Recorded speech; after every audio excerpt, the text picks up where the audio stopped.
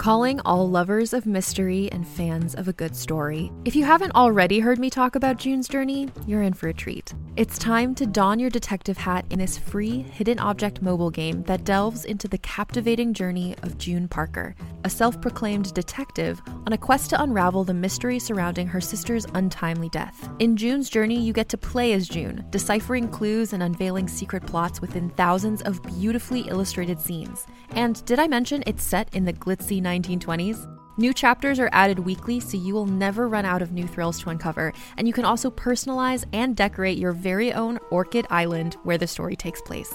How sharp are your detective skills? Find out when you download June's Journey on your Android or iOS device, or play online via Facebook Games. Your detective journey awaits. Hey there, it's Rachel Ballinger, and I am thrilled to invite you to Rachel Uncensored, my podcast where I get real with my friends and celebrity guests, where we talk about all sorts of topics. From personal stories to hot-button issues, we cover it all. New episodes drop every Wednesday, so make sure you tune in on Apple Podcasts, Spotify, or wherever you listen to podcasts. Trust me, you won't want to miss out on the fun and candid conversations we have here on Rachel Uncensored. Hey everyone, welcome to Bitches on Comics. I'm Sarah Century. And I'm S.E. Fleenor, and today we are interviewing the one and only, the incredible Amy Chu. You might know Amy from Dark Horse Comics, Marvel Comics, DC Comics, Dynamite Comics, Lion Forge Comics, more and more comics all the time. She's written some of our favorite characters, Vampirella, Red Sonja, Deadpool, and the love of our lives, Poison Ivy. Thank you for being here today, Amy. Oh, it is my pleasure. Thank you for having me. Great. And if folks want to find you, Amy, where can they find you on social? Yeah, social media. I'm mostly on Twitter, as much as I hate to say that. And it's easy because my name is so short. It's Amy Chu, right? AMYCHU. And then I'm also on Instagram, so it's Amy_Chu. And also I have a website, which is also Amy Chu. Yeah, so... Amy Chu, and that will get you to where you need to go. So I'm a huge fan of yours. I want to say that I've been reading a ton of your stuff for a very long time, or I guess, just like the last few years, but it feels like a long time because you've had a lot of really good runs. I read in an interview that you got into comics kind of via the fandom, like you worked in business and then you paired up with your friend Georgia Lee. Thank you so much. And who was one of the writers on The Expanse, right? Right, that's right. Mm-hmm. So I was reading through this interview and seeing kind of how you had gotten into fandom and stuff like that. And I think it's interesting that you became a writer kind of through that, like that introduction. And from what I understand, you didn't really read superhero comics that much before that.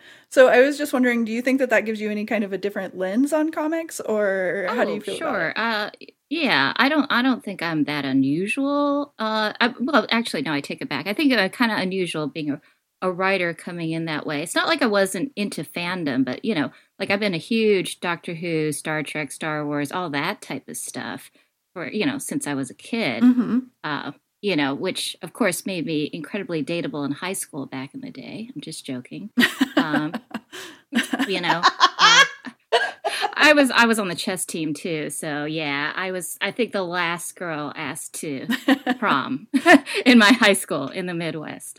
Anyway, I know fandom. It's just that I was never really in the comics group, because it was mostly superheroes, mostly guys. Mm-hmm. And also, I don't want to imply that I didn't read comics. I did read, laugh. I did read comics in college, which is kind of later than a lot of people.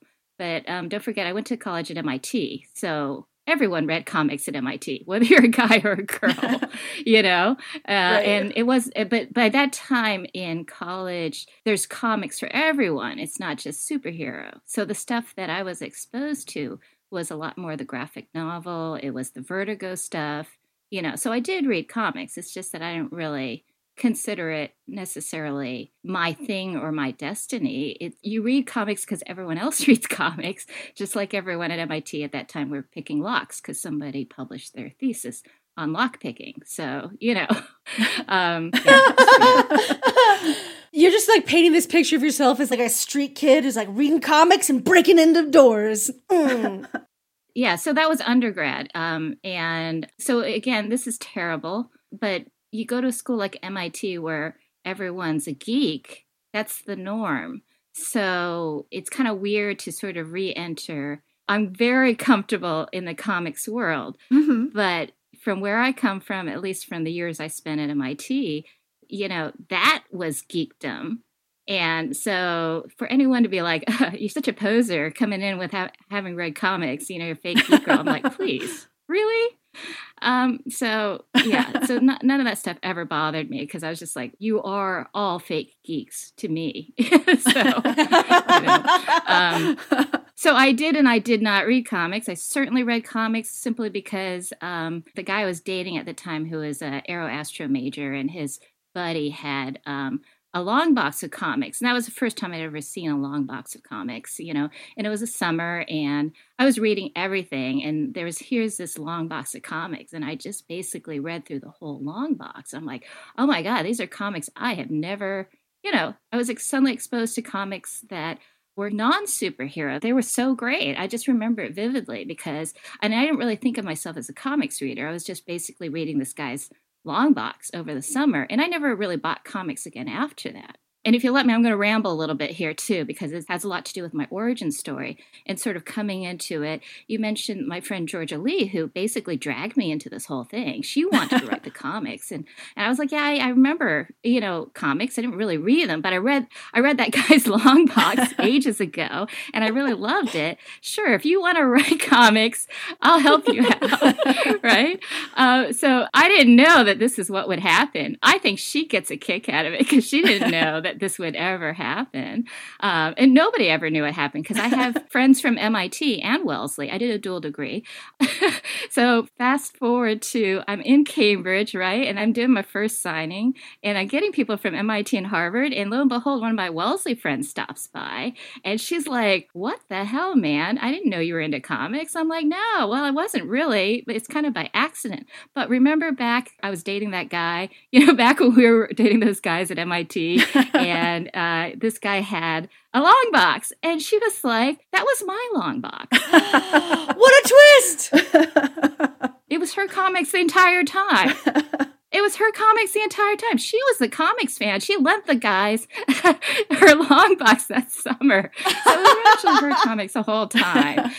So I just thought that was really funny. And I think it's just instrumental in saying, we have this preconception of who reads comics. She still reads comics. Her daughter also reads comics. Her husband basically picked up her pull list. He didn't really read comics. It was all for her. So, but she had good taste, obviously. Oh, of course. Are there any specific titles you remember from that long box that you really liked? Oh, I got to date myself. You know what? I was thinking so hard. Okay, and this was so all this stuff happened really right around 2011. It's long ago, but not that long ago, relatively speaking. So 2011, and I was trying to figure things out because I was like, 2011 is when I was like, I don't even know what's going on with my life. I'm suddenly in comics and I'm trying to make comics and I'm running around telling people I didn't really read comics. I didn't really know comics. But then I tell that story about that long box and I'm at my first industry event where, again, I had no idea what I was doing, but I was like, I really, really want to do this.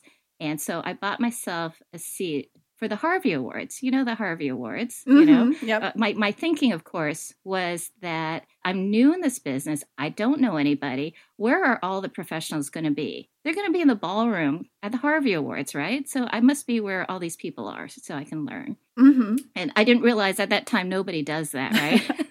So especially someone new. But anyway, right. So this is another sort of anecdotal story, but it relates to this question. No.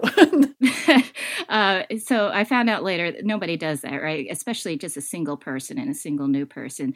Because when I walked up and I'm like, hi, I signed up online. They gave me my table number. It was table 1. It was table 1. They put me at the head table because they didn't know what else to do with me. You have to understand, the Harvey Awards. The Harvey Awards are basically, people are nominated. The publisher is supposed to buy a whole table for their crew. that's what happens, right?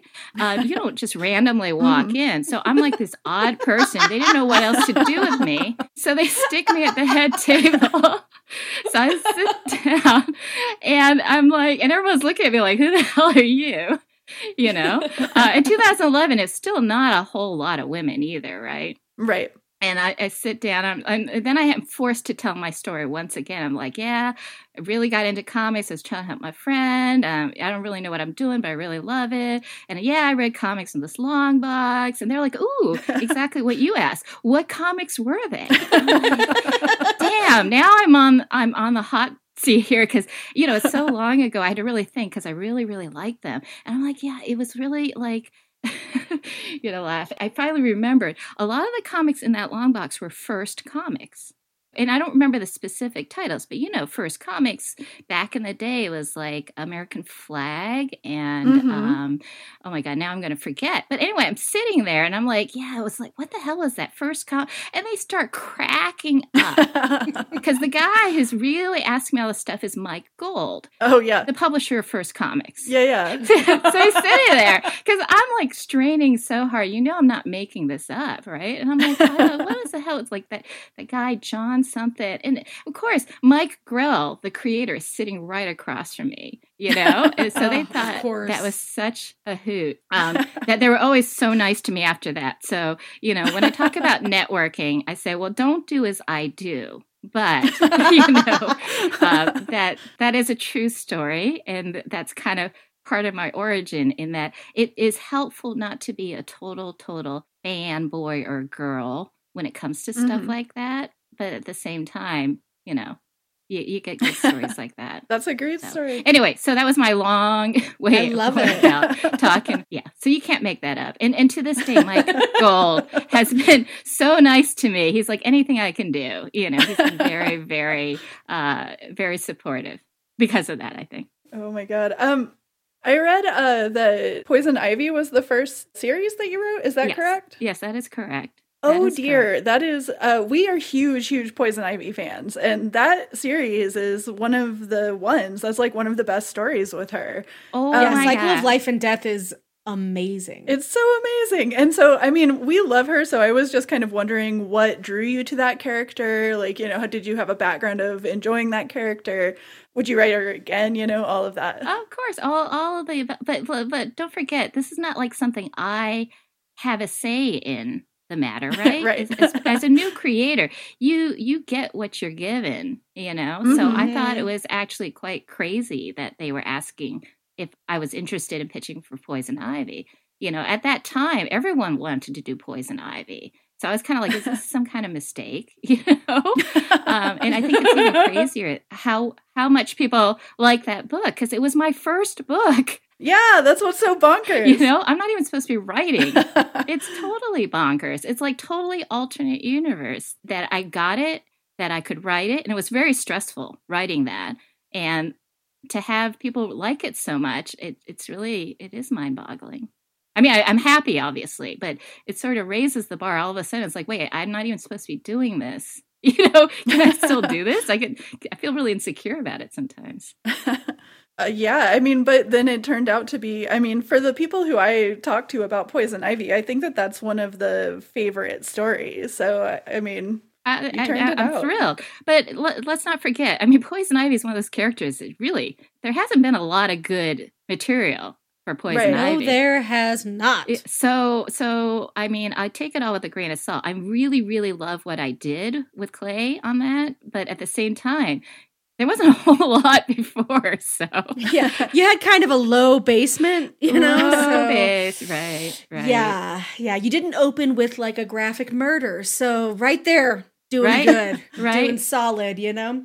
I'm being sarcastic, but honestly, we totally adored that run. And, you know, I liked the Harley in it. I liked, you know, it's something that Sarah and I talk a lot about, Ivy and Harley, because why wouldn't we? And I just really loved how Ivy felt like the same person. And there's like this moment where she just sets this hard boundary with Harley, who can be like, you know, codependent as fuck. And it's just such a refreshing moment because even though it creates some tension between them and we see it resolved over the course of the run, it just is such a powerful moment, I think, for both characters and to move away from each other too, to do some of their own personal things.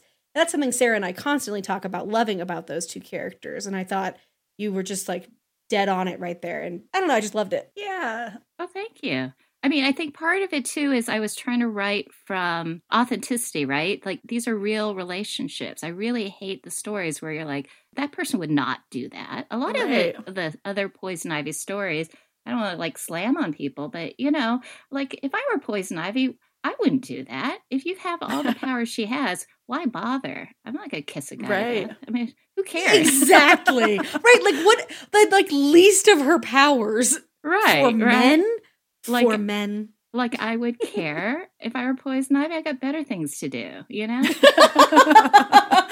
So that's the way I approached it. But like you fuck with a dog or a plant? Yeah, Mm-mm. right? And I was just like, that's my Ivy. So that's being consistent to me. It's like you figure out, you know, because we were like, well, she's a villain. I'm like, no, she's got her own set of morality. If you were her, what would you do? That's what you would do, you know? Right. Mm-hmm. Yeah, and that's so different compared to a lot of the approaches of Ivy. I mean, I think things are changing now and it's getting like a little bit more fleshed out. We'll see. You know, don't quote me on that basically. But you did such a great job on that series. And of course, like, as I say, the characterization was so solid. So I really appreciate how you went on to do Red Sonja, who's also, to me, just equally iconic as somebody whose comics I was reading when I was really young. And Gail Simone did such a great version of Red Sonja. And I feel like your run on Red Sonja has just kind of taken everything that was, you know, that hit the mark in Gail Simone's run and just kind of built upon it. Well, thank you. That's exactly what I was trying to do. Yeah. Nailed it. Because I was like, oh my God, Gail wrote this and now I got to write this. Very tough. Very tough. Yeah. Yeah, she's a hard act to follow for sure. For sure. I know. I wasn't trying to do what Gail did. I was literally trying to build off what she did because I can't write like Gail. She's got her own style, you know, as much as I would like to, you know. So it's respecting what she did, but trying to do my own take on it. You know. I was going to say, I feel like that's why we read comics. I don't want to read the same thing. I like seeing how someone looks at another facet of the character, shines light on something I haven't seen. Mm-hmm. But like you were saying, they still have to be faithful to who the character is. And that's what I saw so much in your run coming out of after Gail, you know? Like, Red Sonja is so irresistible as a character because she's just so strong, so indefatigable, just like the bomb at every turn. But she also has all these other dimensions, right? Like she carries such a heavy load on her back and she cares so much about doing right by people. And it was so fun to see how you play with her and you know, taking her to different locations and, you know, bringing her to New York City and like letting her loose was like pretty freaking fun. Thank you. You know, again, it's one of those things is like, well, you know, if you were Red Sonja, what would you do? You know, you'd be like walking around like stupid Conan, like what is this strange village? You know, like she's basically like, whatever. Yeah, I'm in a different place now, I guess. Yeah, beer. I'll take a beer, thank you. Well, again, if you were Red Sonja coming from the Hyborian age, and you know you're presented with a cold beer, you're gonna like it, I would assume. Yeah. Also, a higher alcohol content. You're probably going to feel that. Love that. You know, the niceties of modern living. Yeah. When she takes a bath and she's like, yes, a bath. I get it now. And that was obviously a play on Gail's, you know, whole Stinky Sonja run, too. I just thought I would be, play a little bit with that. So. But yeah, I had no idea I would be writing as much Red Sonja as I did. I think they only asked me to do 6 issues. I really thought I was only going to do 6 issues. Yeah, it seems like the first 6 issues do stand alone really well. But then it's like, as it keeps going, I think it just kind of gets better and better. It's been another one of those. Thank you. I was like getting more and more insecure. I'm like, whoa, I was only supposed to do 6 and now it's 25. Right? It's like, where am I going? Yeah, well, it seems like, honestly, you know, there's times where I just feel like people are constantly challenging themselves on, like, a character and kind of building from it, but that's how I always feel whenever I read the Red Sonja run. Also, now you're working with Eric Burnham, right?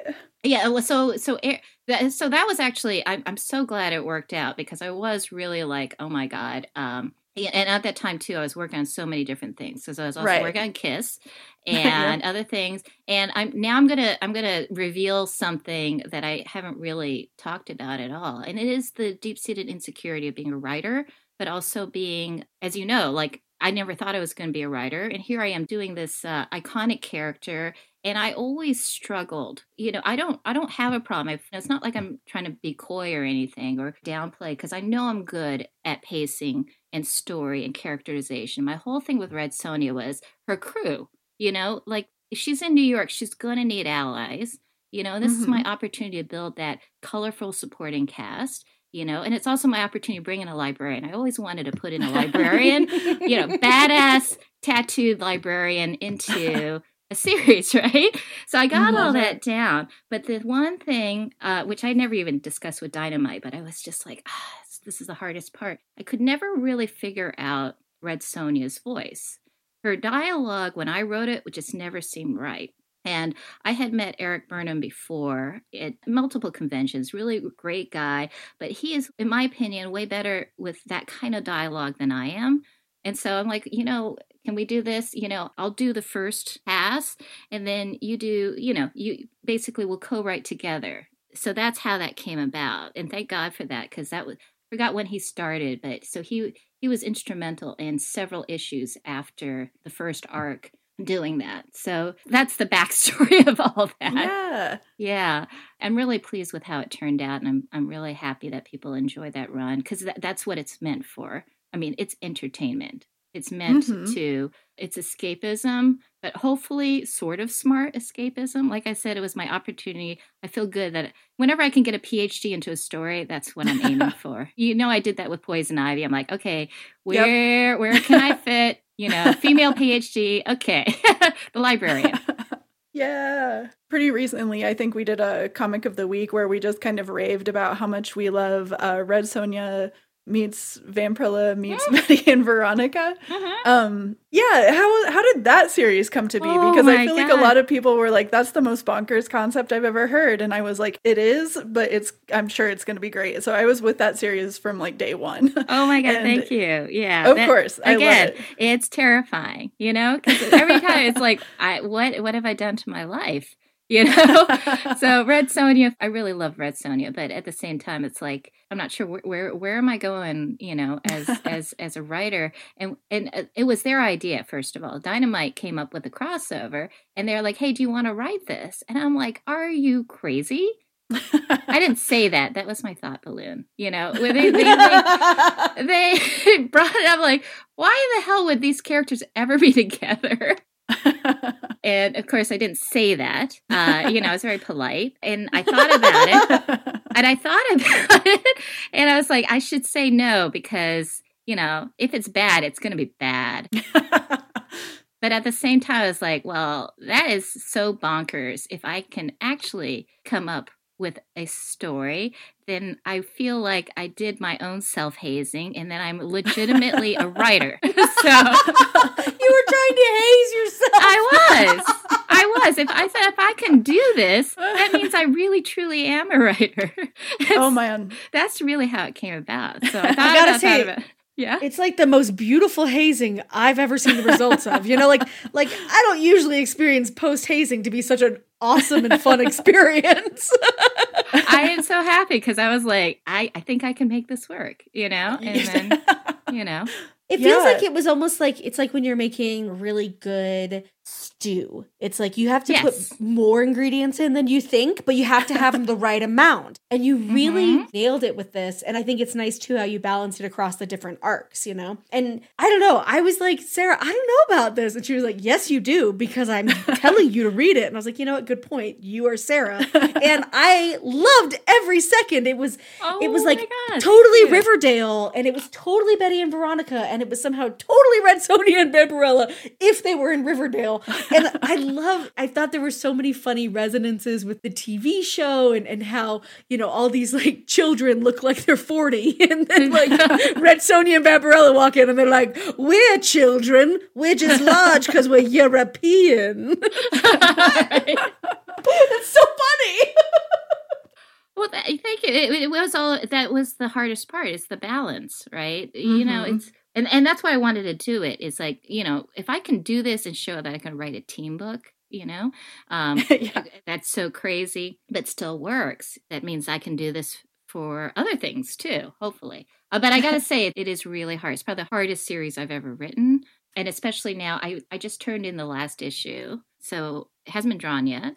But, I get so nervous. I'm like, oh my God, I hope this works. I hope it pulls off because I try to plan these things. As you know, I like a good reveal.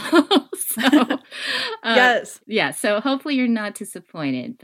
And of course, the main thing was like, I got to get Betty or Veronica to Draculon. That was my whole thing. It's like, that would be hilarious. I know. See, oh man, as a longtime Vampirella fan, I was losing my mind whenever it was like, and now we have to go to Draculon. And I was like, what? Because why great. Not? Where else do we go? Exactly. You don't want to stick around Riverdale anymore. Where would you, why not go to Draculon, though? Yeah, if you're going to keep upping the ante, you got to keep upping the ante, and you did by going to Draculon. There we go. My only regret, if I had more issues, I would have them spend more time in space. That's the only thing I would have liked to do, because we haven't seen a lot of Betty and Veronica in space. That's right. Almost nothing, in fact. So why not? But that's like a whole nother series. So I was like, I'm seeing a series right there, Betty and Veronica in space. I'd read it. Right. Betty and Veronica and Battlestar Galactica. There's a lot of opportunities. A lot of opportunities. Oh, and because they're both reporters and they have such distinct decades and decades of history as characters, you can do ridiculous shit with them and it works. Yeah. It's, what is it? It's a willing suspension of disbelief. We already know these characters. I don't need to kill anybody. I don't need to do anything. It's but stick to the true nature of their character is very important. Yes, well, that is the best. And that's why I think a lot of these comics are so fun for people like me who have been reading these characters for such a long time to be able to jump in and read somebody who's keeping it consistent and kind of introducing, new things that aren't discordant, I guess.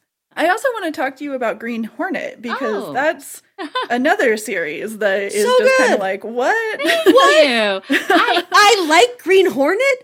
Amy, you made me like Green Hornet. I really wish, that's the other regret. I really, really enjoyed writing Green Hornet. I just wish more people would have bought it. Right. If they had, I probably would have gotten one more arc out of it and that would have been great. But who knows? But I really had fun with that series. I think I was listening to maybe a sci-fi interview with you, and it was just kind of you talking about how Green Hornet has been around forever, just as long as Superman, basically, and hasn't really caught the public consciousness as much. And I think that you went into Green Hornet telling an iconic story to be like, what's up? Like, this is Green Hornet. And I think that that's why it works so well, like as a reader, it works really, really well. You can shop from anywhere doing pretty much anything. You might shop while working, eating, or even listening to this podcast. And however you shop, we all know and love the thrill of the hunt. But do you also know how to get the thrill of the best deals? Because Rakuten shoppers do. With Rakuten, they get the deals they love with the most savings and cash back. And you can get it too. Start getting cash back at your favorite stores like Sephora, Nike, and even Expedia if you're looking to get some travel in. And getting cash back doesn't mean you have to miss out on sales because those can just be stacked right on top. It's easy to use and based on a simple idea. Stores pay Rakuten for sending them shoppers, and Rakuten shares the money with you as cash back through PayPal or check. Download the free Rakuten app and never miss a deal. Or go to Rakuten.com to start getting the most bang for your buck. That's Rakuten.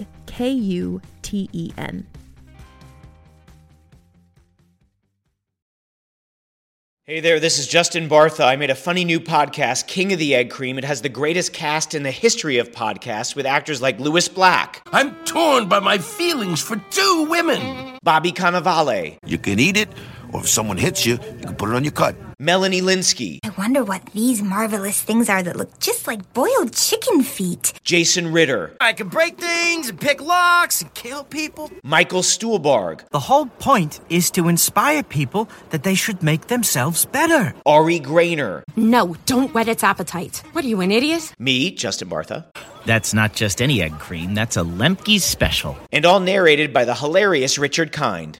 This is the story of Harry Dalowitz and how he rose from nothing to become New York's King of the Egg Cream. So if you like funny true stories, come listen to King of the Egg Cream, available wherever you get your podcasts. Thank you. And part of the problem is the whole Green Hornet franchise is it should be way more popular than it actually is right now. You know, Green Hornet should be as popular as Batman. I mean, he's richer in a lot of ways. He's got a lot of more cool stuff, and he's older. Is he older?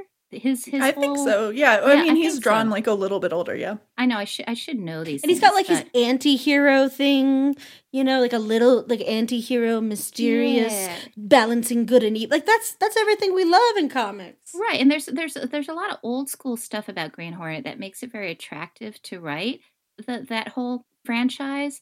I did some research. I am not the first woman to write Green Hornet, but I'm definitely the first woman to write the series. So, of course, I have to do that because I'm like, well, why not? Yeah. You know? But I feel like it's such a disservice not to write a good story with that character.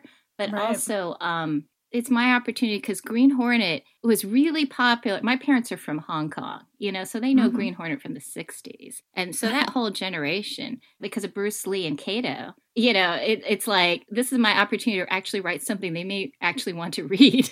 Yeah. Did they read it? Yeah, I think so. I don't know. They're kind of... They're very Chinese parents in that way. It's kind of like you don't really know. Do they think what I'm doing is weird, or are they proud of me? I'm not really sure. So that's why I was like, Green Hornet. You know what? If I make Green Hornet Kato's daughter, you know, we put some badass martial arts, and we take some of the action to Hong Kong. You know, so there's a theme. I really like to change up, the environment to cool places, and let's do part of the story in Hong Kong. We'll set some of the action in Hong Kong, you know, which is a lot of fun for me. And that's the great thing about working with Dynamite is they just let me do stuff like that. We're like, yes, and we're going to go to Istanbul, and then we're going to go to Hong Kong. You're like, oh, okay, fantastic. You know, I get to do things like that.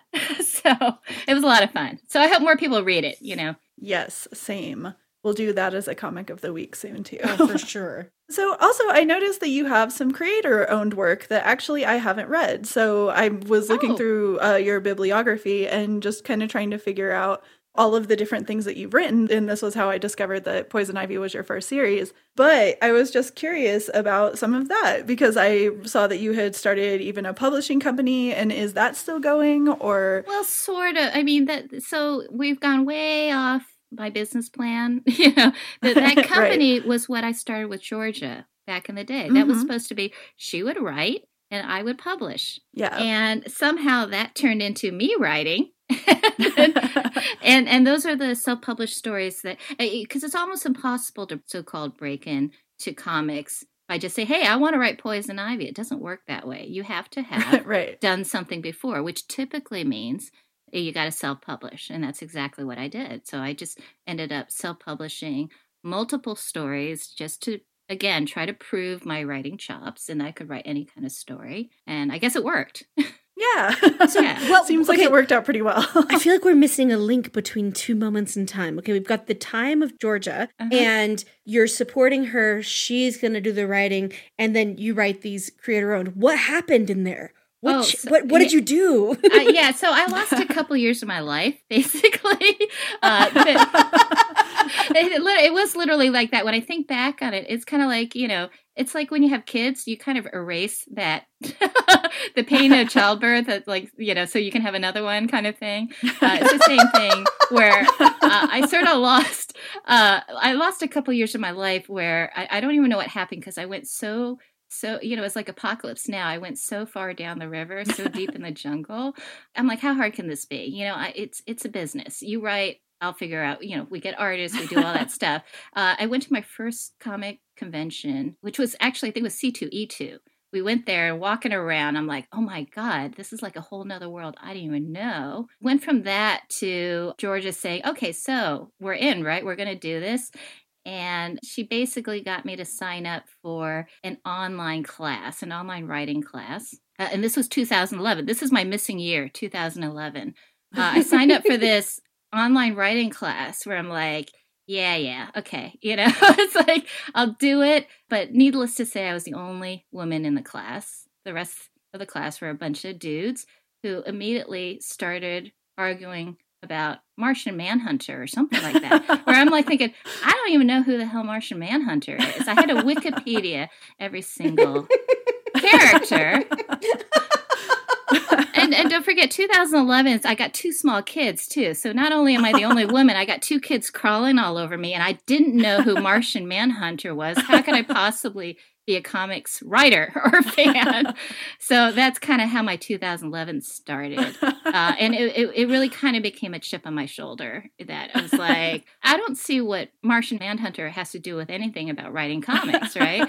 So I wrote my first story, not necessarily to prove anything, but just because that's the class. You write a script. Right. And I wrote the script. I'm sort of cutting out a lot of stuff here. And I'm still friends with a lot of guys. I'm not trying to be, but you know this, that situation, right? Oh, yeah. Amy, the yeah. podcast is called Bitches on Comics. We are with you. We are with you. We are with you. The assignment is to write a 5-page script. And to write a 5-page script and turn it in on time. And so, of course, I do that because I'm a student. I've done that before. I turned it in, and I would say a good half of them didn't turn it in, or they turned it in, but like, I can't do it 5 pages. It needs to be 10 pages. I couldn't. You know what I mean? It's like that. Yep. The assignment is to write a 5-page script, and I did it. Right. And lo and behold, the instructor, who's an ex-Marvel editor, was like, hey, let's talk about Amy's script. It's really good. And I'm like, what? No, I write PowerPoint. I'm not really here for me. I'm here to help my friend. And that's how it started, because once you have that taste of somebody reading your stuff that is not a business PowerPoint and saying, oh, I really like the reveal. Nobody ever says that in a business meeting. Like, wow, that really moved me. That pie chart was so elegant. Nobody ever says that. That bar graph really moved me. Yeah, exactly. So I got really sort of swept up in the whole thing where I'm like, wow, I can actually write and people like it.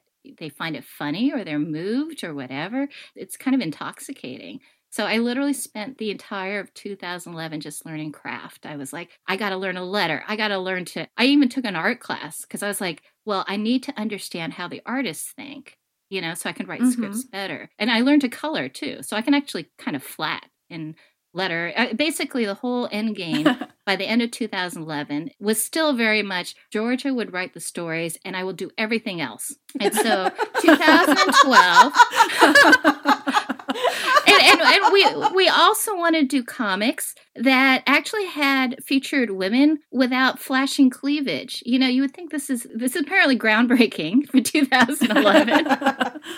But it was, because our first convention, here we are peddling our comics with a woman who is not showing cleavage, and we got plenty of people commenting on that. I'm like, okay, this is a sad state. Yeah. That, you're saying that. Even now, it's still kind of difficult. Right. But anyway, so that 2011, don't even know what happened, but we produced our first comic called Meridian City, and she wrote the script, and I didn't draw it, of course, but I found all the artists. I even lettered it myself.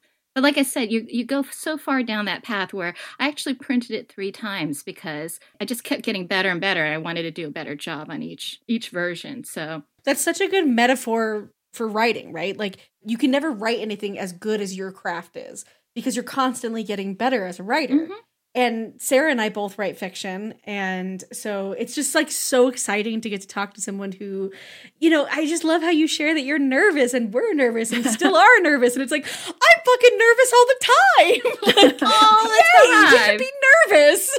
Every morning I wake up and like, what the hell am I doing? Is what I'm doing any good? So, you know. And someday somebody's going to figure out that I'm a complete fraud. It's true. I feel that all the time. And logically, I know. You know, I've written enough by now that I should know that it's okay. But I still feel like that. So there you go. No, I really, really relate to that. Sarah and I talk a lot about different parts of like the creative process. We're also publishing a fiction anthology in June. We're doing a Pride-related fiction anthology. We're very excited. And part of like what we're trying to encourage people to do is just like submit, let somebody else read your work. Just, you have to, you know, you're never going to know how well it is or isn't working if you don't expose yourself to an audience. Right, right.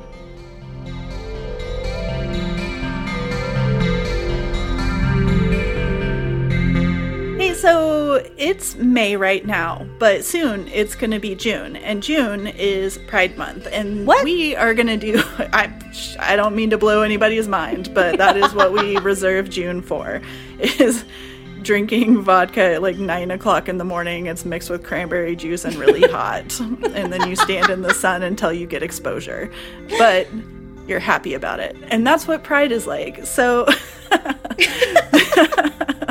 for this Pride, we're independent artists, independent creators, and we want to support independent creators and people who want to read stuff that is by independent queer creators as opposed to being corporatized, which is unfortunately another aspect of Pride.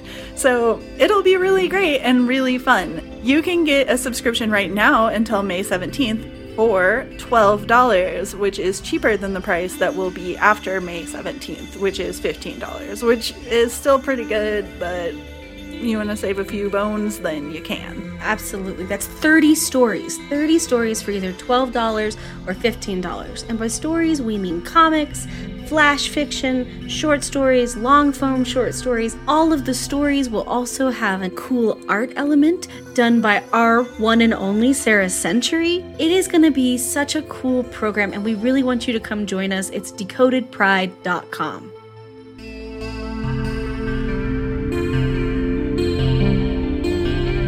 So 2011, I spent all that time learning. 2012 and 2013, I started writing all these short stories, and there's a certain point where you do need support, you do need an audience, but you also sometimes need to distance yourself from, I would say, like people who, some of it is just plain old taste, you know?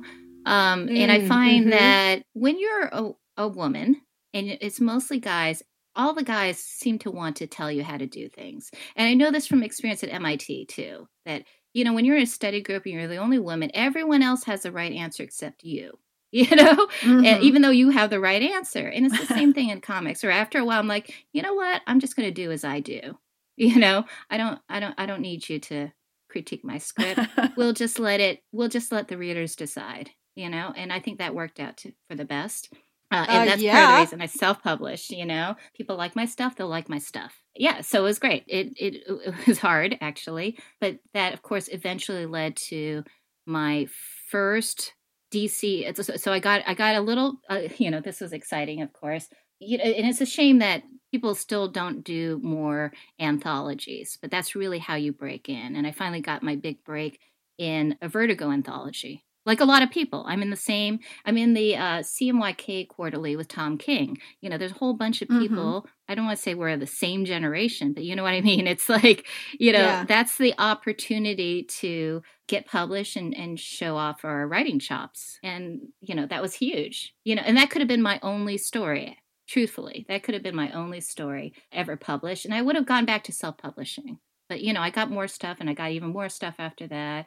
And it was great. It was good. Where do you think that you want to go after this? Because you said that you're wrapping Red Sonja and Vampirilla meets Betty and Veronica. And yeah, so what series will you be working on next? Oh, I don't know. Especially now. So literally, my only goal, honestly, is to clear all this stuff off my plate so I can actually play some video games. I haven't done that since like 2011. Right. You know, it's literally I'd like to get back to actually They can't have changed that much in 9 years, you know? They're probably the same. Yeah, I'm going to pretend in my bubble. I'm just going to catch up on all the games I missed out during that time. That would be seriously nice. But you know, in this business, part of it is the opportunity, but also definitely want to get back to creator owned. Absolutely. But that's also fraught. The thing with licensed or work for hire is I like working with constraints. I like somebody giving me a crappy character that people have done wrong by and letting me fix that character. And of course, usually that's a female character. So right. I like it. It's before I was in comics, I'm what is sort of called as like a turnaround consultant. Like your business is failing, I'm the one that goes in and fixes it. You know, I had to troubleshoot and figure out and come up with a new business plan. It's the same thing with comics. You know, you give me some crappy character. I shouldn't say crappy, but you know what I mean. Something that's some characters that have not been used as well as they could be. Exactly. That's a nicer way of saying it. And then I think about it. I come up with a strategy. It's like, yeah, no, this character has been done wrong because of this. Let's try to fix that.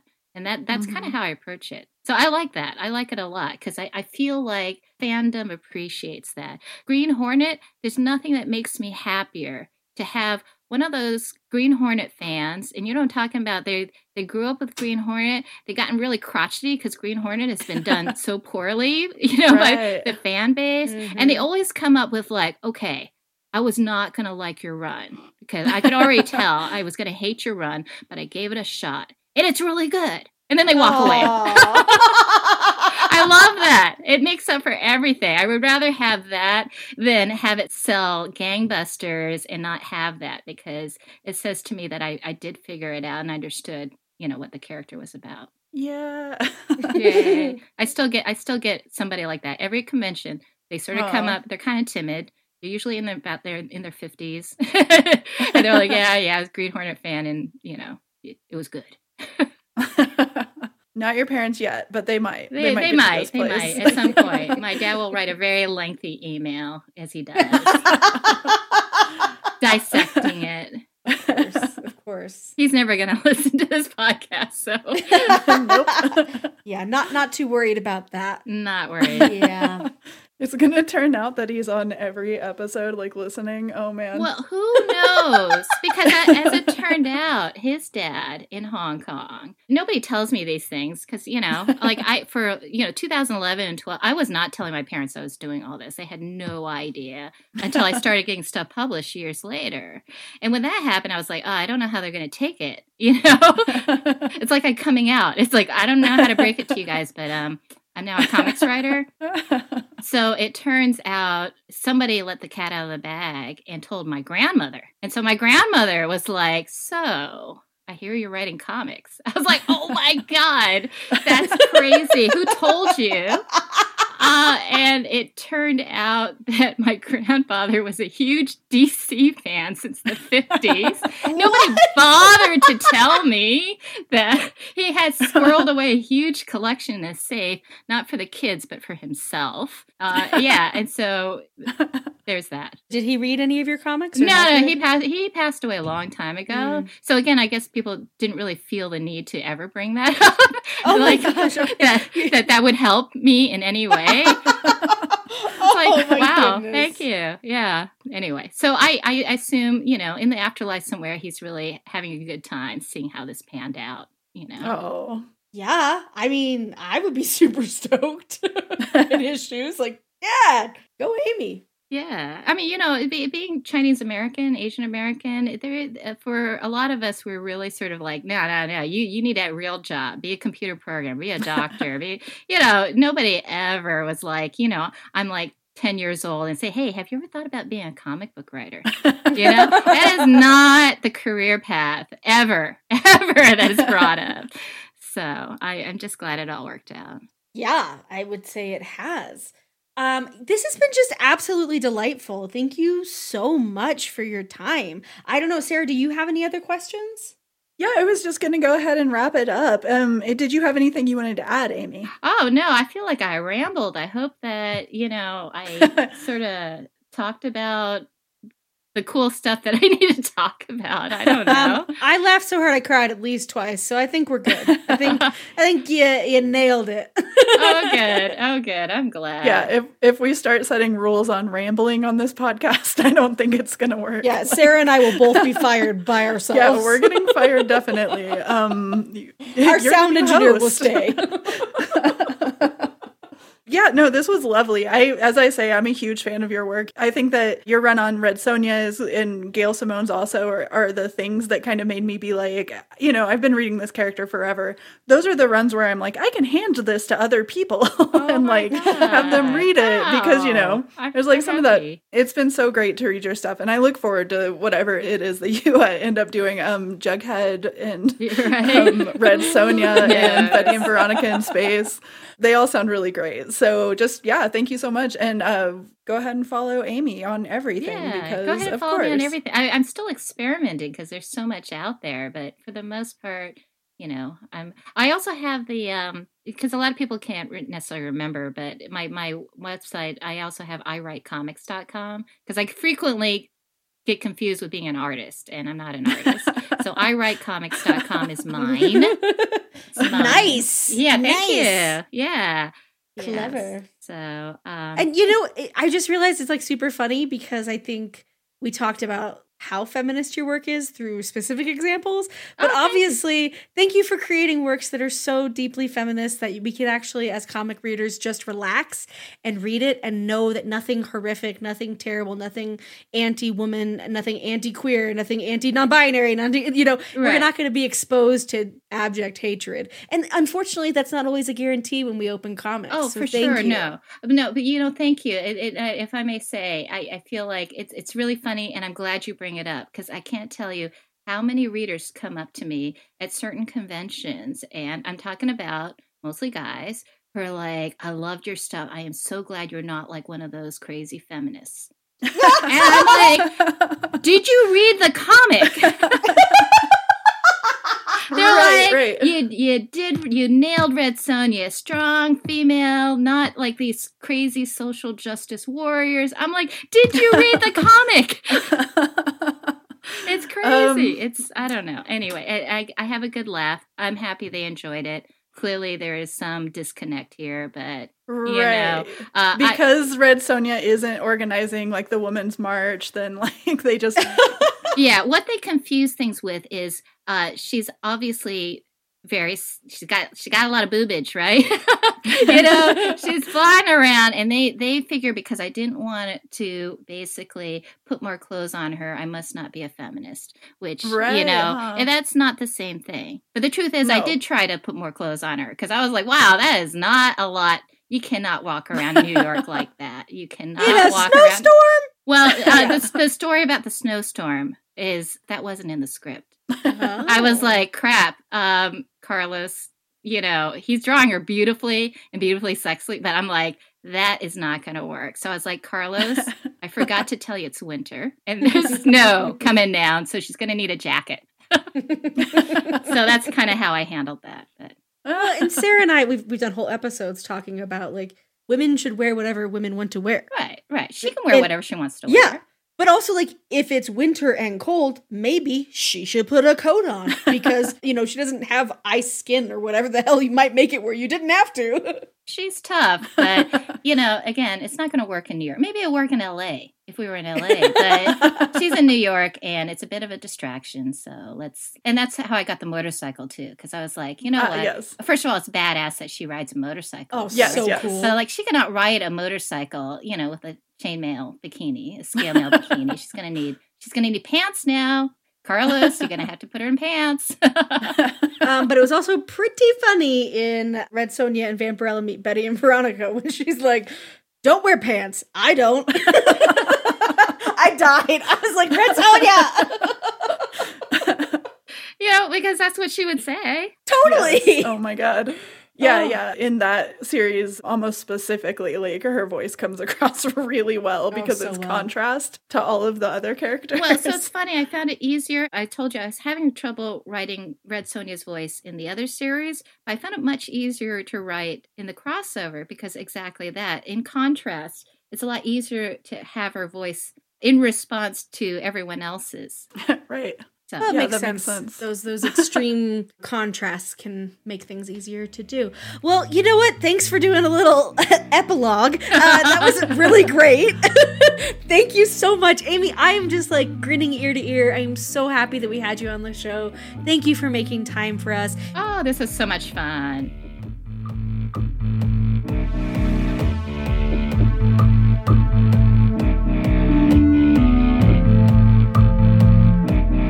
We're a podcast that is all about making comic books more accessible to LGBTQ folks and women. So if you have a question about anything related to comics, comic adaptations, pop culture in general, conventions, cosplay, you name it, that's what we're here for. You can send us your questions at bitchesoncomics@gmail.com. Unfortunately, Gmail does not like the word bitch. They're pretty judgy about it. So we can't have it spelled out. It is b.tchesoncomics@gmail.com. And yeah, remember, there's no I in bitch.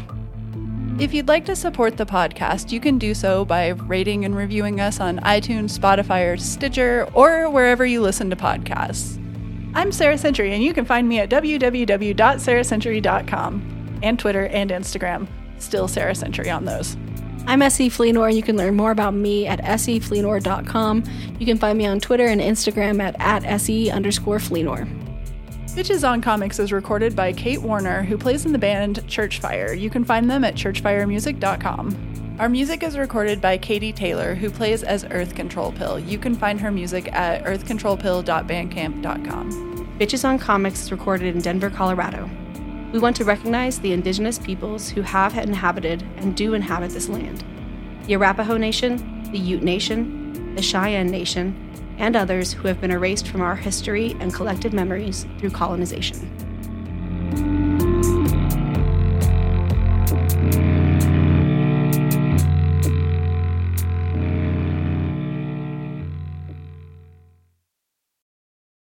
Hey there, it's Rachel Ballinger, and I am extremely excited to invite you to Rachel Uncensored. It's my podcast where I sit down and get real with my friends and celebrity guests, where we talk about all sorts of topics. And sometimes we might be under the influence when we do so. We cover things from personal stories to hot-button issues. And it's the only place on the internet you can find an uncensored version of me. It's a side of me that you might not have seen before because it's not the most family or brand friendly. But don't worry, I'm still sort of slightly a decent human being. If you're intrigued, then make sure you check it out. New episodes drop every Wednesday. You can find it on Apple Podcasts, Spotify, or wherever you listen to podcasts. Trust me, you won't want to miss out on the fun and candid conversations we have here on Rachel Uncensored.